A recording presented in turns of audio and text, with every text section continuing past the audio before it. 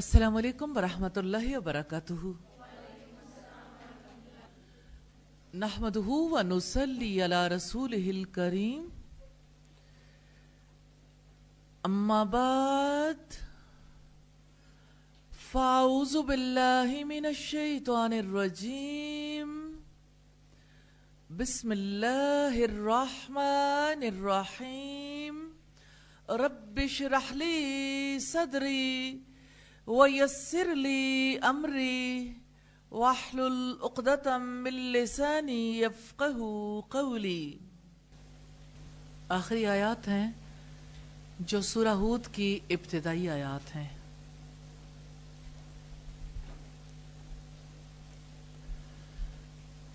بسم اللہ الرحمن الرحیم. آخری آیات کے حوالے سے ہم دیکھیں گے ان آیات کو پڑھ کر ہمیں اس قابل ہو جانا چاہیے کہ اللہ کے سوا کسی کی عبادت کرنے کی حقیقت کو سمجھ سکیں، رب سے معافی مانگنے کا ذوق پیدا کر سکیں اور رب کی طرف پلٹنا سیکھ سکیں. آیت نمبر 1 ہے الف لام را کتاب احکمت آیاتہ ثم فصلت من لدن حکیم خبیر. الف لام را ایک کتاب ہے جس کی آیات پختہ کی گئی ہیں، پھر کمال حکمت والے پوری خبر رکھنے والے کی طرف سے تفصیل سے بیان کی گئی ہیں. الف لام را دراصل حروف مقطعات میں سے ہیں. ان کے معنی اور مقصود کو اللہ تعالیٰ کے سوا کوئی نہیں جانتا. کتابن یہ عظیم کتاب قرآن مجید ہے جو اللہ تعالیٰ کا بہت بڑا احسان ہے. احکمت آیاتہ جس کی آیات پختہ کی گئی ہیں. حسن نے کہا یہ کتاب اوامر و نواہی میں پختہ ہے، ایسا نہیں ہے کہ آج ایک حکم ہے تو کل دوسرا ہے.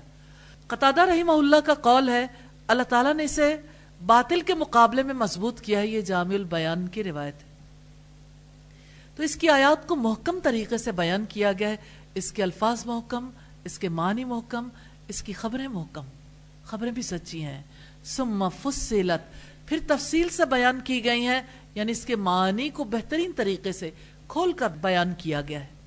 تو اس کے احکامات، قصص، نصیحتیں، اس میں قسم قسم کی ہدایات ہیں. من لدن حکیم کمال حکمت والے کی طرف سے، یعنی یہ اس حکیم کا کلام ہے جس کا ہر کام حکمت کا سرچشمہ ہے. سیدنا عمر نے فرمایا کہ نبی صلی اللہ علیہ وسلم نے فرمایا اللہ تعالیٰ اسی کتاب کے ذریعے لوگوں کو بلند کرتا ہے. ان اللہ یرفع بہذا القرآن اقواما ویضع بہ آخرین. اللہ تعالیٰ اس کتاب کے ذریعے لوگوں کو بلند کرتا ہے اور اسی کتاب کے ذریعے لوگوں کو پست اور ذلیل کر دیتا ہے. یہ مسلم کی 1897 نمبر روایت ہے. تو اللہ تعالیٰ تمام اشیاء کو ان کے مناسب مقام پر رکھتا ہے اور ان کے لائق جگہ پر ان کو نازل کرتا ہے. صرف اسی چیز کا حکم دیتا ہے اور اسی چیز سے روکتا ہے جس کا اس کی حکمت تقاضا کرتی ہے. اور اللہ تعالیٰ کی صفت ہے خبیر، پوری خبر رکھنے والا، یعنی جو ظاہر اور باطن کی خبر رکھتا ہے. تو کتاب کو رب العزت نے اس ہستی پر نازل کیا ہے، یعنی کتاب کو اللہ رب العزت نے نبی صلی اللہ علیہ وسلم پر نازل کیا. کتاب کا نازل کرنے والا کیسا ہے؟ ہر چیز کی حکمت کو جاننے والا، اس کو اس کے مناسب مقام پر رکھنے والا، انسان کی ضروریات کے مطابق اس نے یہ کتاب نازل کی ہے. کتاب کو اس ہستی نے نازل کیا ہے جو خبیر ہے، یعنی انسانوں کو برے انجام سے خبردار کرنے کے لیے اس نے اپنی کتاب بھیجی ہے. تو قرآن کریم کی ہر آیت، ہر سورت اپنے اندر بنی نوع انسان کے لیے خیر لے کر آئی ہے. الحمدللہ ایسا کیوں نہ ہو، یہ کتاب اس ذات واحد کی نازل کردہ ہے جس کا ہر فعل حکمت پر مبنی ہوتا ہے، جو ہر بات کی خبر رکھتا ہے. احکمت آیاتہ اس کی آیات محکم ہیں، یعنی اگرچہ وہ ایسے الفاظ سے بنی ہیں جو لوگوں کی دسترس میں ہیں، لیکن لوگ ایسی آیات بنانے سے قاصر ہیں. کتاب کی آیات مربوط ہیں، جڑی ہوئی ہیں. ربط القرآن ایک پورا علم ہے جس میں آیات کا ایک دوسرے سے ربط سکھایا جاتا ہے. جیسے سورہ البقرہ کا ربط جاننے والے جانتے ہیں کہ سورت کا جو دعویٰ ہے نا، جس پر ساری سورت گھومتی ہے، یا ایھا الناس اعبدوا ربکم الذی خلقکم والذین من قبلکم، یہ آیت اس کا دعویٰ ہے. اور اس کے ارد گرد سارا نیٹ بنتا ہے، یعنی پوری صورتوں کا آپس میں بھی ربط ہے، ایک صورت کا دوسری صورت کے ساتھ، اور صورت کے اندر آیات کا بھی ربط ہے. تو کتاب کا ہر حکم با مقصد ہے، کتاب کی ہر ہدایت انسانوں کی ضرورت ہے. آیت نمبر 2 ہے اللہ تعبدوا الا اللہ اننی لکم منہ نذیر و بشیر، یہ کہ تم اللہ کے سوا کسی کی عبادت نہ کرو، بلا شبہ میں اس کی طرف سے ایک ڈرانے والا اور خوشخبری دینے والا ہوں. تو اللہ تعالیٰ نے کتاب نازل کی، پختہ احکامات نازل کیے، احکامات کو تفصیل سے بیان کیا، تاکہ مقصد کیا ہے؟ اللہ کے سوا تم کسی کی عبادت نہ کرو، اس کے سوا جان لو کہ کوئی معبود حقیقی نہیں، اس کے سوا کسی کی عبادت نفع نہیں دیتی. ہر رسول کی وہی دعوت تھی جو اللہ تعالیٰ نے نبی صلی اللہ علیہ وسلم کو دی. رب العزت نے فرمایا وَمَا أَرْسَلْنَا مِن قَبْلِكَ مِن رَّسُولٍ إِلَّا نُوحِي إِلَيْهِ أَنَّهُ لَا إِلَٰهَ إِلَّا أَنَا فَاعْبُدُونِ، اور ہم نے آپ سے پہلے کوئی رسول نہیں بھیجا مگر ہم اس کی طرف وحی کرتے رہے کہ بلا شبہ میرے سوا کوئی معبود نہیں، چنانچہ تم میری ہی عبادت کرو. یہ سورہ الانبیاء کی آیت نمبر 25 ہے. کتاب کا محور و مرکز کیا ہے؟ کہ انسان یہ جان لے کہ اللہ کے سوا کوئی معبود نہیں، صرف اللہ ہی عبادت کے لائق ہے. اور رسول اس نے کس لیے بھیجے؟ اننی لکم منہ نذیر و بشیر، بلا شبہ میں اس کی طرف سے ایک ڈرانے والا اور خوشخبری دینے والا ہوں. یعنی اے محمد صلی اللہ علیہ وسلم، رب العزت نے نبی صلی اللہ علیہ وسلم کو مخاطب کر کے فرمایا آپ ان لوگوں سے کہہ دو میں اللہ تعالیٰ کی طرف سے نذیر ہوں، میں تمہیں نافرمانیوں سے، بتوں کی عبادت سے ڈراتا ہوں، میں دین کی مخالفت کرنے والوں کے لیے اللہ کے عذابوں سے ڈرانے والا ہوں. سیدنا ابن عباس نے بیان کیا جب آیت وَأَنذِرْ عَشِيرَتَكَ مجھے جی پوری آیت دہرائیے گا. وَأَنذِرْ عَشِيرَتَكَ الْأَقْرَبِينَ، کہ آپ اپنے قریبی رشتہ داروں کو ڈرا دیجئے. تو نبی کریم صفا پہاڑی پر چڑھ گئے اور پکارنے لگے یا بنی فہر یا بنی عدی، اے بنی فہر اے بنی عدی. اور قریش کے دوسرے خاندان والوں، اس آواز پر سب لوگ جمع ہو گئے. اگر کوئی کسی عذر کی وجہ سے نہ آ سکا تو اس نے اپنا کوئی چودھری بھیج دیا تاکہ معلوم ہو کہ کیا بات ہے. ابو لہب قریش کے دوسرے لوگوں کے ساتھ مجمع میں تھا.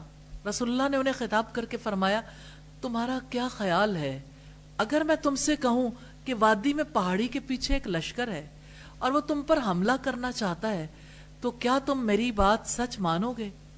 سب نے کہا کہ ہاں، ہم آپ کی تصدیق کریں گے، ہم نے ہمیشہ آپ کو سچائی پایا ہے. رسول اللہ نے فرمایا کہ پھر سنو، میں تمہیں اس سخت عذاب سے ڈراتا ہوں جو بالکل سامنے ہے. اس پر ابو لہب بولا تجھ پر سارے دن کی تباہی نازل ہو، کیا تو نے ہمیں اس لیے اکٹھا کیا تھا؟ اسی واقعے پر یہ آیت نازل ہوئی تبت یدا ابی لہب و تب. ابو لہب کے دونوں ہاتھ ٹوٹ گئے اور وہ برباد ہو گیا، نہ اس کا مال اس کے کام آیا نہ اس کی کمائی اس کے آڑے آئی. بخاری کی 4770 نمبر روایت ہے.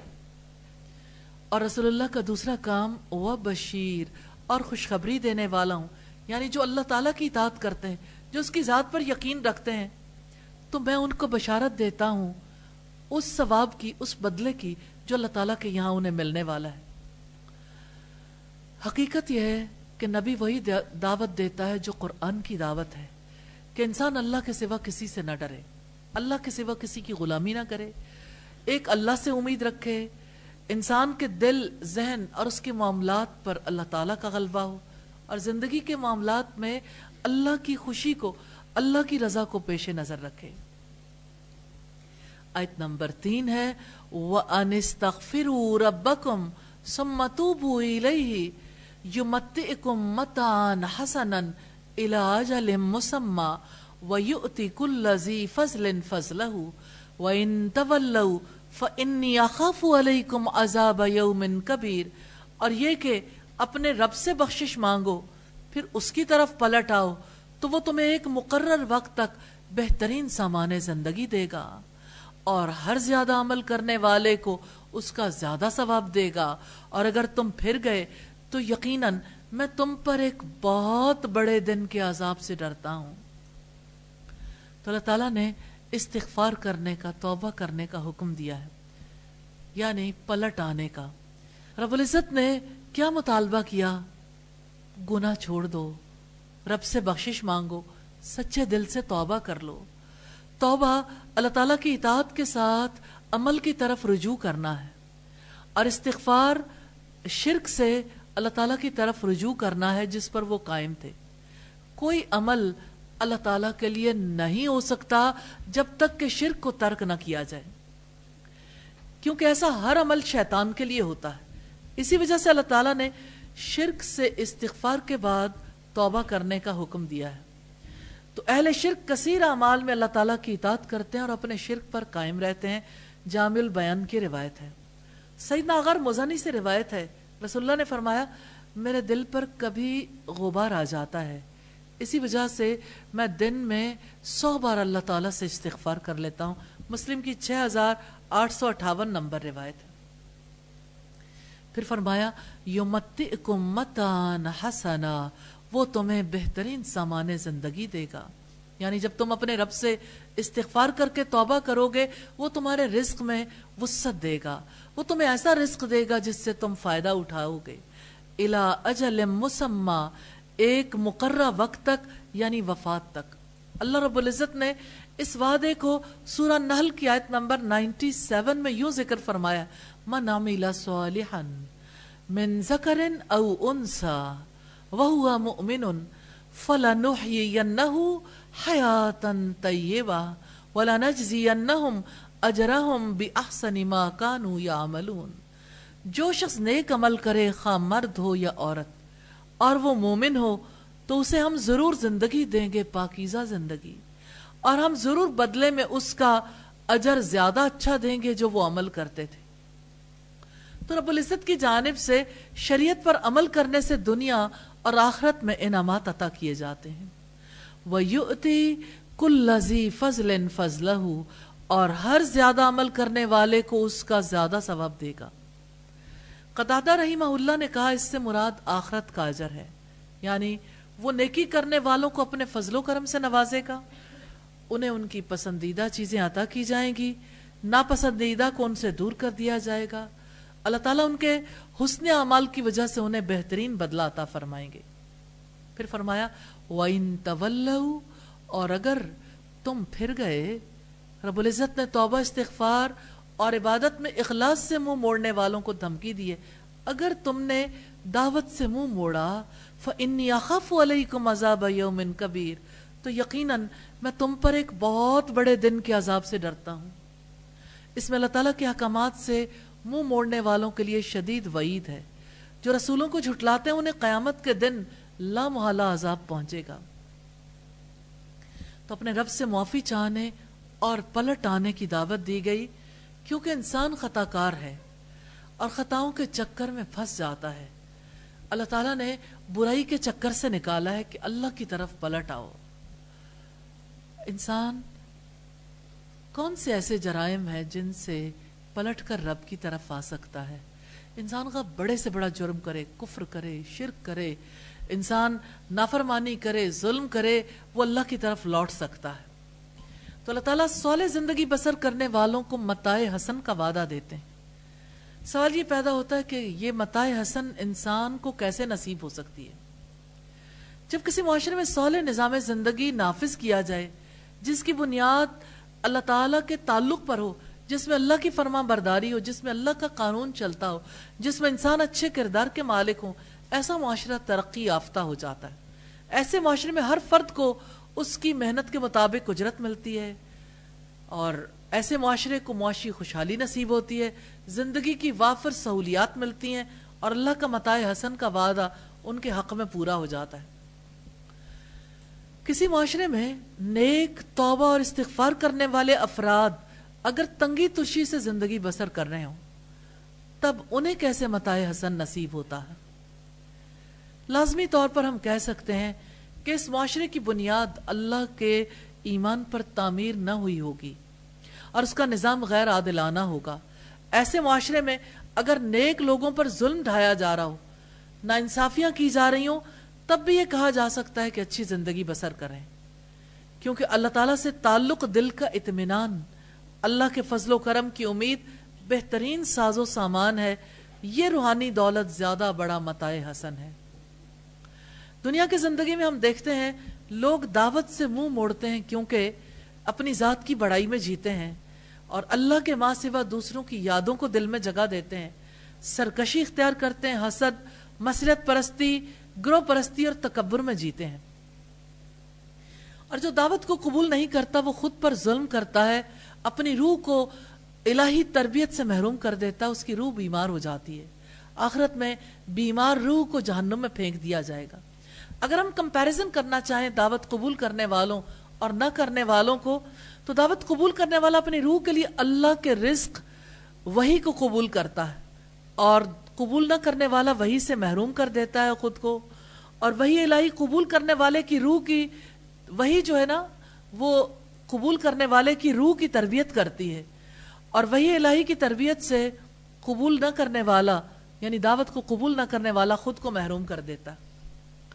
دعوت قبول کرنے والے کے اندر تواضع ہوتی ہے، اور قبول نہ کرنے والا تکبر میں جیتا ہے، اور دعوت قبول کرنے والے کی زندگی اللہ کی یادوں میں بسر ہوتی ہے، قبول نہ کرنے والے کی پوری حیات غیر اللہ کی یادوں میں بسر ہوتی ہے۔ اور دعوت قبول کرنے والے زندگی کے ہر موقع پر اللہ کی اطاعت کرنے کی کوشش کرتے ہیں، جبکہ مقابلے میں قبول نہ کرنے والے سرکشی کرتے ہیں، اور دعوت قبول کرنے والے کی روح صحت مند اور صالح ہوتی ہے، اور قبول نہ کرنے والے کی روح بیمار اور شکست خوردہ ہوتی ہے، اور دعوت قبول کرنے والے کی ترقی یافتہ روح کو جنت کے باغوں میں بسا دیا جائے گا۔ یا اللہ ہمیں ان لوگوں میں شامل کر لینا، اور دعوت قبول نہ کرنے والے کی بیمار روح کو جہنم میں پھینک دیا جائے گا۔ تو انسان کو اگر حق کی دعوت ملے تو اپنے آپ کو تکبر سے، حسد سے، خود پرستی سے بچانا چاہیے، گروہ پرستی سے، مصلحت پرستی سے بچانا چاہیے، کیونکہ جو لوگ کسی گروہ سے وابستہ ہوتے ہیں سب سے بڑا پرابلم یہ ہوتا ہے وہ اپنے گروہ والوں کو حق سمجھتے ہیں اور دوسروں کو غلط سمجھنا شروع کر دیتے ہیں۔ تو دعوت ملنے پر سیدھی طرح سے اللہ تعالیٰ کی طرف لوٹ آنا چاہیے، اپنی غلطیوں پر اللہ تعالیٰ سے توبہ کرنی چاہیے، سچے راستے پر مستقل مزاجی سے چلنے کے لیے اللہ تعالیٰ سے مدد کی درخواست کرنی چاہیے۔ اِلَى اللَّهِ مَرْجِعُكُمْ وَهُوَ عَلَى كُلِّ شَيْءٍ قَدِيرٌ، اللہ ہی کی طرف تمہارا لوٹنا ہے اور وہ ہر چیز پر پوری قدرت رکھنے والا ہے۔ کون ہے جسے لوٹ کر اللہ کے پاس نہیں جانا؟ کون ہے جسے اپنی زندگی کا حساب کتاب اپنے رب کو نہیں دینا؟ وہ سب کو اعمال کا پورا پورا بدلہ دے گا، یعنی نیک لوگوں کو نیک اعمال کا اچھا بدلہ اور برے اعمال پر برا بدلہ دے گا۔ وَهُوَ عَلَى كُلِّ شَيْءٍ قَدِيرٌ، اور وہ ہر چیز پر پوری قدرت رکھنے والا ہے، یعنی وہ اپنے اولیاء پر احسان کرنے کی اور اپنے دشمنوں سے انتقام لینے کی قدرت رکھتا ہے۔ تو قیامت کے دن مخلوقات کو لوٹانے کی بھی پوری قدرت رکھتا ہے۔ یہ سخت ڈراوے کا مقام ہے، جیسے ہر ذی فضل کو اس کا فضل دے گا اللہ تعالیٰ، یہ ترغیب کا مقام ہے۔ سیدنا ابن عباس سے روایت فرماتے ہیں کہ عاص بن وائل سامی ایک بوسیدہ ہڈی لے کر آیا، اسے ریزہ ریزہ کر کے کہنے لگا، ہے محمد کہ اللہ تعالیٰ اس ہڈی کو اس کے ریزہ ریزہ ہونے کے بعد دوبارہ زندہ کرے گا؟ آپ نے فرمایا ہاں، اللہ تعالیٰ اسے دوبارہ زندہ کرے گا، وہ تمہیں موت دے گا، پھر تمہیں زندہ کرے گا، پھر تمہیں جہنم کی آگ میں ڈال دے گا۔ اللہ اکبر۔ مستدرک حاکم کی روایت ہے 3606۔ تو اللہ تعالیٰ ہر چیز پر قدرت رکھتا ہے، یہ دلیل ہے کہ اللہ تعالیٰ مردوں کو زندہ کرنے پر قادر ہے۔ آیت نمبر 5 ہے، الا انہم یسنون صدورہم لیستخفوا منہ، الا حین یستغشون ثیابہم یعلم ما یسرون وما یعلنون انہ علیم بذات الصدور. سن لو وہ اپنے سینوں کو بلا شبہ موڑتے ہیں تاکہ وہ اس سے چھپ جائیں.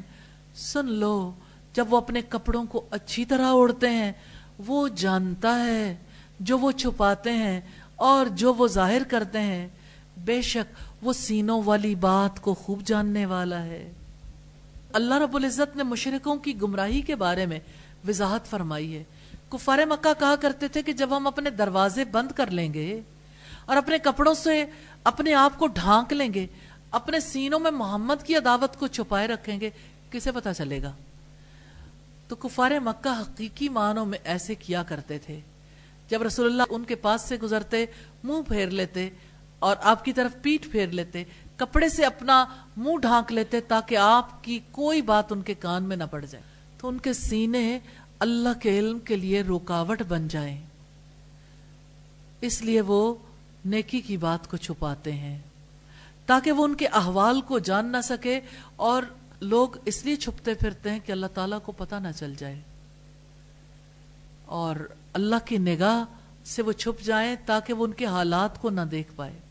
سیدنا ابن عباس سے سنا کہ آپ آیت کی قرات اس طرح کرتے تھے, الا انہم یسنون صدورہم. میں نے ان سے اس آیت کے متعلق پوچھا, انہوں نے کہا کہ کچھ لوگ اس میں حیا کرتے تھے کہ کھلی ہوئی جگہ میں حاجت کے لیے بیٹھنے میں, آسمان کی طرف سطر کھولنے میں, اسی طرح صحبت کرتے وقت آسمان کی طرف کھولنے میں پروردگار سے شرماتے تھے. صحیح بخاری کی 4681 نمبر روایت ہے.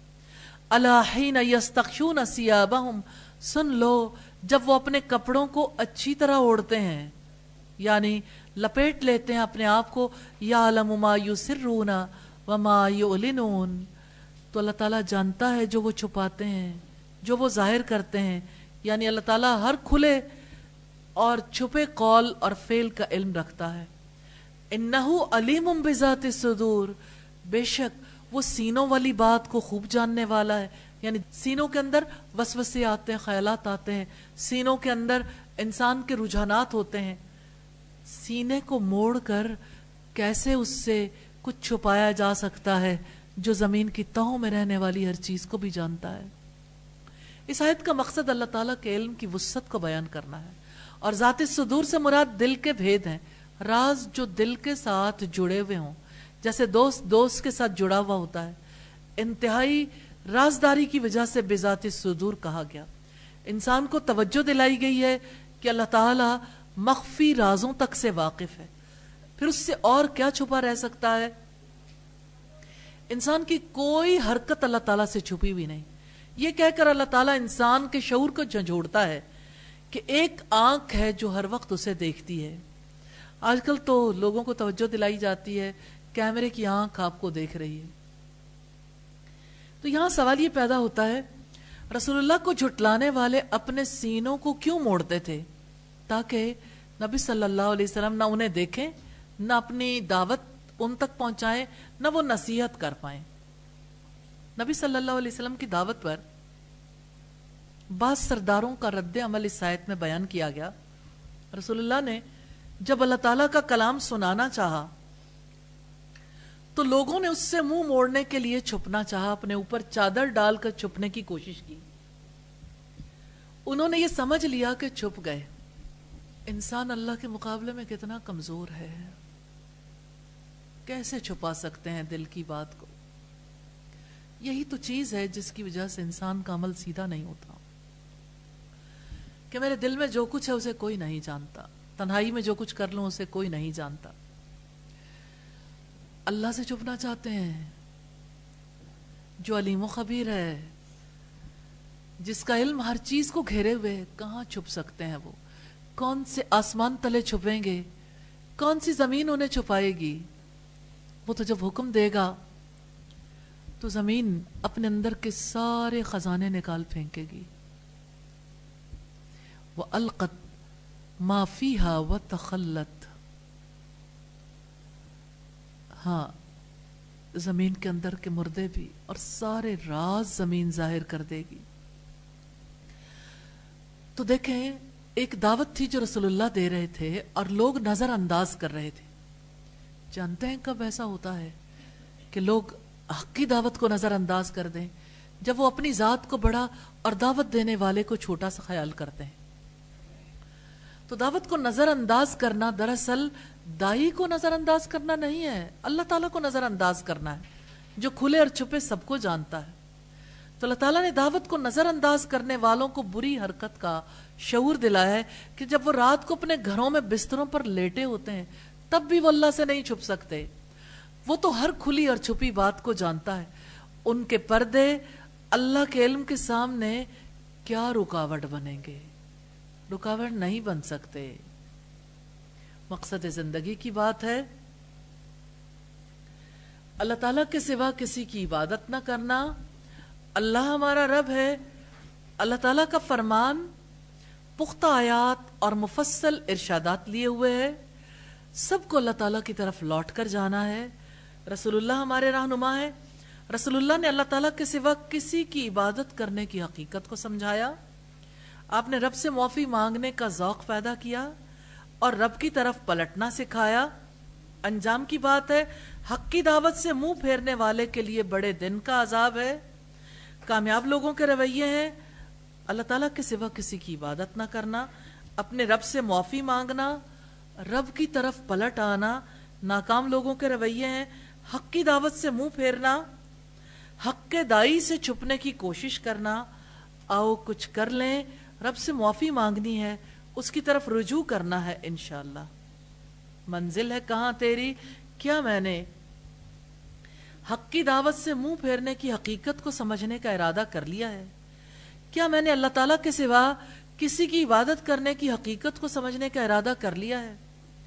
کیا میں نے رب سے معافی مانگتے رہنے کا ارادہ کر لیا ہے؟ کیا میں نے رب کی طرف پلٹنا سیکھ لیا ہے؟ کیا میں نے حق کے دائی سے چھپنے کی حقیقت کو سمجھنے کا ارادہ کر لیا ہے؟ کیا میں نے حق کی دعوت دینے کا ارادہ کر لیا ہے؟ یا اللہ ہم سب کو توفیق عطا فرمانا اور ہم سے قبول کرنا اور ہمیں تا حیات یہ کام کرنے کی توفیق عطا فرمانا. آخری آیات کا موضوع ہے قیام رسالت. 3 اس کے پوائنٹس ہیں. رسالت کس لیے، عذاب کی دھمکی اور رسول کی دعوت پر رویہ. ہم کیا کریں؟ انشاءاللہ نبی صلی اللہ علیہ وسلم کی اتباع میں دعوت دینی ہے اور اب تک جو کام نہیں کر پائے اس کے لیے اللہ تعالیٰ سے معافی مانگنی ہے. اپنا جائزہ لیں گے. سبحانک اللہم و بحمدک نشہد ان لا الہ الا انت نستغفرک و نتوب الیک. السلام علیکم ورحمۃ اللہ وبرکاتہ.